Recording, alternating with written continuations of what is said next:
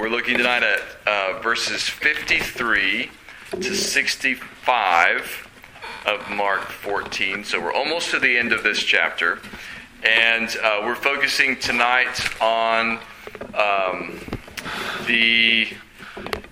whether you want to call it the beginning of Jesus' trial or sort of the preliminary to Jesus' trial. This is right after Jesus has been betrayed by Judas, arrested by the soldiers and men with clubs and swords who'd come out to arrest him. And now he's going to be brought before the religious leaders in preparation for bringing him before Pilate with some kind of charge that they hope will stick. So here's what happens, verses 53 to 65 says, "And they led Jesus to the high priest. And all the chief priests and the elders and the scribes came together. And Peter had followed him at a distance right into the courtyard of the high priest. And he was sitting with the guards and warming himself at the fire. Now the chief priests and the whole council were seeking testimony against Jesus to put him to death, but they found none. For many bore false witness against him, but their testimony did not agree. And some stood up and bore false witness against him, saying, 'We heard him say, I will destroy this temple that is made with hands, and in 3 days I will build another not made with hands.' Yet even about this their testimony did not agree. And the high priest stood up in the midst and asked Jesus, 'Have you no answer to make? What is it that these men testify against you?' But he remained silent and made no answer. Again the high priest asked him, 'Are you the Christ, the Son of the Blessed?' And Jesus said, 'I am. And you will see the Son of Man seated at the right hand of power and coming with the clouds of heaven.' And the high priest tore his garments and said, 'What further witnesses do we need? You have heard his blasphemy. What is your decision?' And they all condemned him as deserving death. And some began to spit on him and to cover his face and to strike him, saying to him, 'Prophesy.' And the guards received him with blows." So we know that the religious leaders had been seeking for quite some time to get rid of Jesus. They wanted to arrest him. They wanted to kill him. This has been their long-standing plan. And more recently, as the Passover was approaching, they were trying to work out a way to arrest Jesus, but they didn't want to do it during the feast because they knew people would be all excited, and there are a lot of people in town that aren't normally there in Jerusalem, and there'd be heavy potential for a riot or some kind of uprising. But when Judas came to them and offered to betray him to them, that was better than anything they could have hoped for as far as pulling off their scheme. So they set up a time and a place. Judas betrayed Jesus, and he was arrested. And now we're told in verse 53 that they led Jesus to the high priest. So there's no, at this time in Israel, there's no real king, right? Now there's Herod and there's people that have been put in place by the Romans to sort of govern the people, but there's no like David, there's no Hezekiah, there's no central respected figure functioning as the king of Israel. But the high priest probably comes pretty close to a single figure who holds religious and political authority. And so they bring Jesus before the high priest, and then it says that the chief priests and the elders and the scribes came together. So this is all kinds of all different sorts of leaders in the community. And verse 55 says the chief priests and the whole council, right? So that would be the Sanhedrin, that ruling council of Israel. They've all gathered together to figure out what they're going to do with Jesus. And in the midst of that, we're told in verse 54 that Peter had followed Jesus at a distance, and he had come as far as the courtyard of the high priest and was sitting out there in the court warming himself by the fire. So we know that all the disciples scattered from Jesus, including Peter, despite his assertion that he would die with Jesus if necessary. He scattered like all the others, but he didn't stay scattered. He started following Jesus at a safe distance, to see what was going to happen, perhaps to see if he could be of any use. We don't know what was going on in Peter's mind, but he's right outside where all these proceedings are taking place. Verse 55 says that they were seeking testimony against Jesus to put him to death, but they found none. So they'd already decided what they wanted to do, right? They wanted to put him to death, and they were looking for people who could give them the kind of testimony that would bring that verdict, right? So they were looking for witnesses who would say something that would be worthy of death about Jesus and give them a charge that would stick not only in front of the Jews, but also in front of the Romans as they brought him before Pilate. So they are seeking witnesses against Jesus, but they couldn't find any. They couldn't find any people who could give a sufficient witness against him in order to convict him of something. Verse 56 says, explains why this was, right? For many bore false witness against him, but their testimony did not agree. So they had plenty of people who were willing to make up things about Jesus, but they couldn't get their story straight, right? They couldn't agree in what they were accusing Jesus of. Now, that's a weighty statement, right? That they had many who bore false witness against him, because that's one of the Ten Commandments, right? We usually summarize it as, don't lie when we're teaching it to children. But literally it says, do not bear false witness against your neighbor, right? And this is the kind of thing it's talking about. You don't go to court and make an accusation against somebody else that's false. You don't lie under oath and say things about people that aren't true in order to get them convicted and get them in trouble. That's a serious offense. But there were plenty of people, apparently, who were willing to make false charges against Jesus, just not enough of them who could say the same thing. So they were having trouble coming up with the kind of witnesses that would make this an open and closed case like they wanted it to be. Mark gives us an example of some of the things that were being said. Verse 57 says, some stood up and bore false witness against him, saying, we heard him say, I will destroy this temple that is made with hands, and in 3 days I will build another not made with hands. Yet even about this their testimony did not agree. So apparently you had several people saying something about Jesus destroying and rebuilding the temple, but they couldn't get that story straight either. Now, Jesus did say something like this. He didn't say this, but he said something like this. Remember in John chapter 2, when Jesus cleanses the temple, and they say, by what authority do you do these things?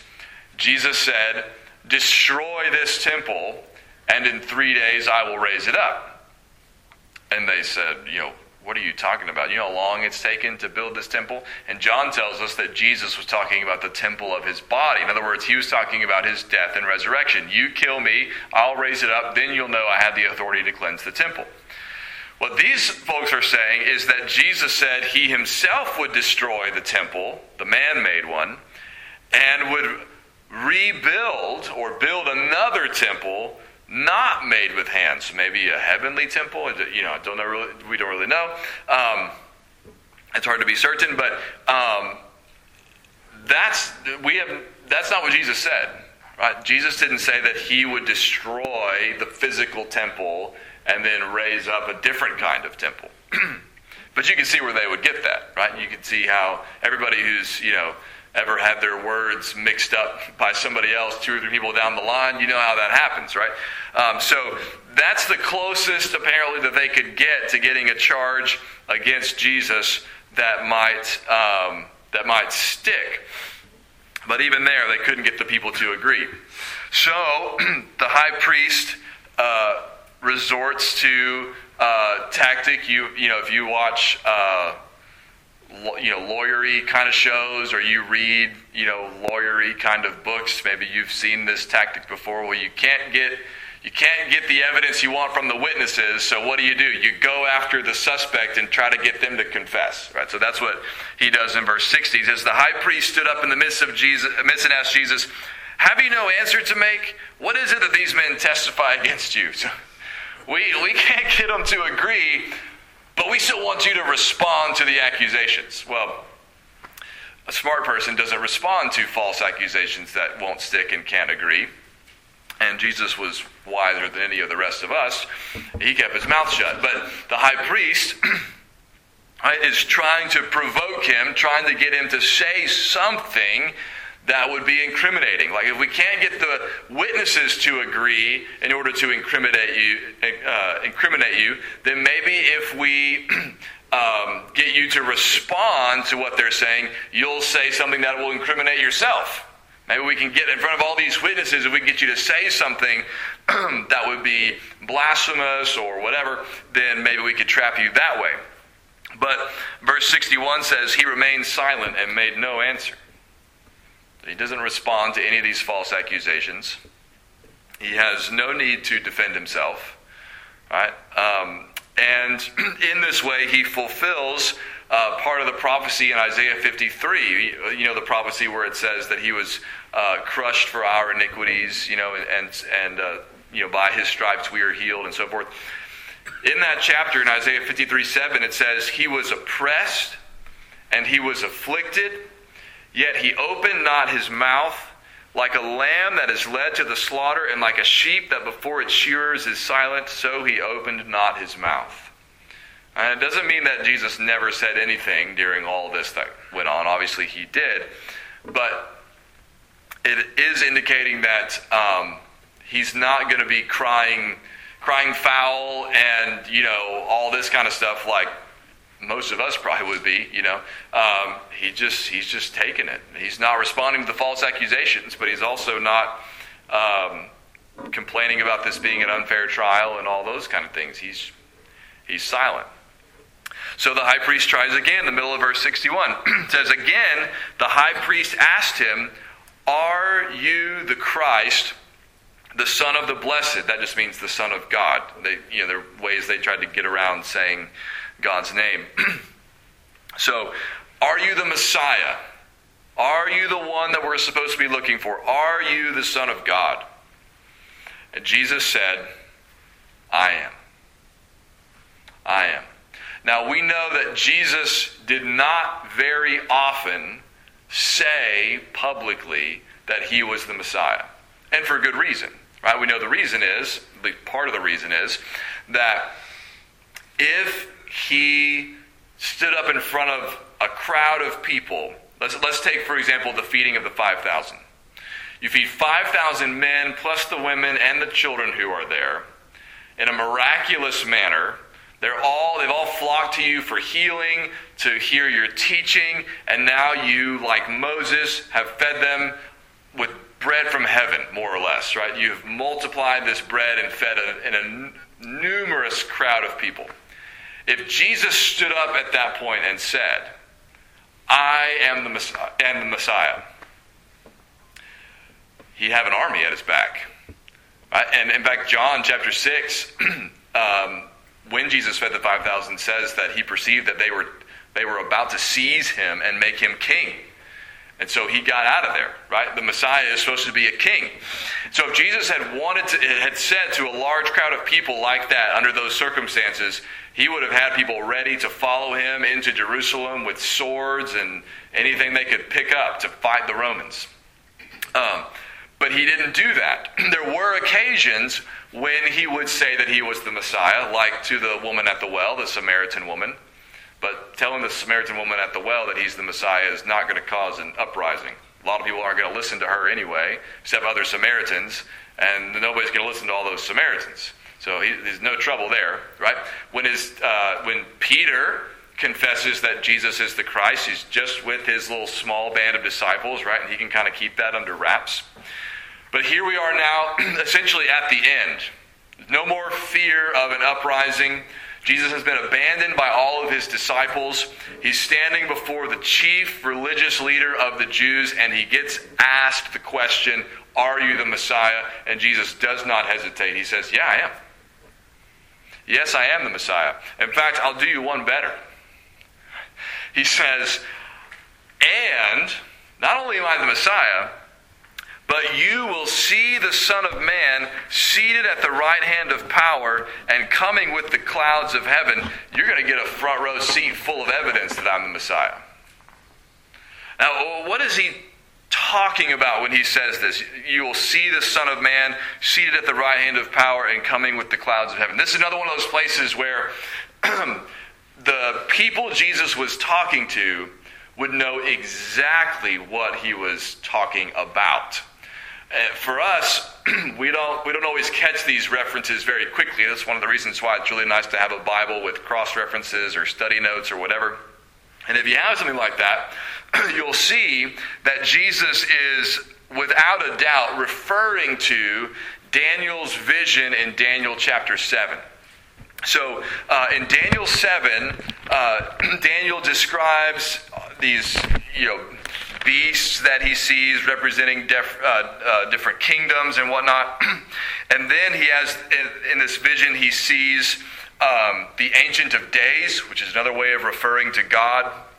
And he sees sort of the heavenly throne room, the heavenly court, and he describes the Ancient of Days and what's going on around him. There's 1,000 serving him, and the court sat in judgment, and the books were open, and it's this great judgment scene in the presence of God. And then he says, in verse 13, he says, "I saw in the night visions, and behold, with the clouds of heaven," so there's a phrase that Jesus just used, "with the clouds of heaven there came one like a son of man." So he's not a son of man, meaning he's not merely a human, but he's like a son of man. "And he came to the Ancient of Days," that's God, the Father, "and was presented before him, and to him was given dominion and glory and a kingdom, that all peoples, nations, and languages should serve him. His dominion is an everlasting dominion which shall not pass away, and his kingdom one that shall not be destroyed." So Daniel has a vision of one like a son of man who comes on the clouds of heaven, is presented before God the Father, and he is given by God an eternal kingdom with dominion over all creation. And Jesus says, standing in front of the high priest, that vision is about me. And you're going to see that happening to me. You are going to see me coming with the clouds of heaven. You are going to see me as the Son of Man. And you're going to see me at the right hand of power. And power there is another way of not using the name of God, right? Seated at the right hand of God is what he means by that. So you're going to see me seated at God's right hand, which is what Psalm 110 verse 1 said about the Messiah. "The Lord said to my Lord, sit at my right hand until I make your enemies a footstool under your feet." You're going to see me seated at God's right hand, coming with the clouds of heaven. You're going to know that I am the Messiah. Now, when is that going to take place? That could be referring to at the end, the final judgment, at Christ's return. It could be a reference to the resurrection, possibly, when Jesus is demonstrated to be the Messiah and Son of God through his resurrection. It's hard to pin that down, but the point is, right, that they're going to know at some point, whether it's soon after Jesus says this or whether it's at Jesus' return, at some point they're going to know that Jesus was telling the truth. They're going to know that he is who he says he is. They're going to recognize that he's the Messiah, even though right now they want nothing to do with him. They don't believe he's the Messiah. They're trying to get rid of him. At some point, they're going to recognize that they've been wrong. When the chief priest hears this, verse 63 says, or the high priest tore his garments and said, "What further witnesses do we need? You have heard his blasphemy. What is your decision?" Now, as one commentary pointed out that I was reading, it was not blasphemy to claim to be the Messiah. Right? There were other people who claimed to be the Messiah. It's a rather audacious claim, right? Unless you're Jesus, but it's not blasphemy by itself. Probably what they considered, what the chief or the high priest considered blasphemy, is his claim that he would be seen sitting at the right hand of God. Because that is essentially a claim to be equal with God, to share his power, to share his throne, to be in his position. That's probably the part of it that he considered blasphemous, though he was probably taking in the whole thing. But that part in particular is probably the most offensive part as far as the high priest would have seen it. So he hears Jesus say this, and he counts it as blasphemy, and so he says to the council, "Now it's time to cast your votes. What is your decision? You've heard him incriminate himself with these blasphemous words. What do you say?"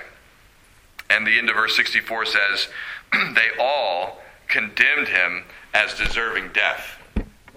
They all heard that as a claim that was so clear a claim to equality with God that he deserved to die. And so at that point, the restraint that apparently had been exercised up to that point is removed. Verse 65 says, "Some began to spit on him and to cover his face and to strike him, saying to him, 'Prophesy,' and the guards received him with blows."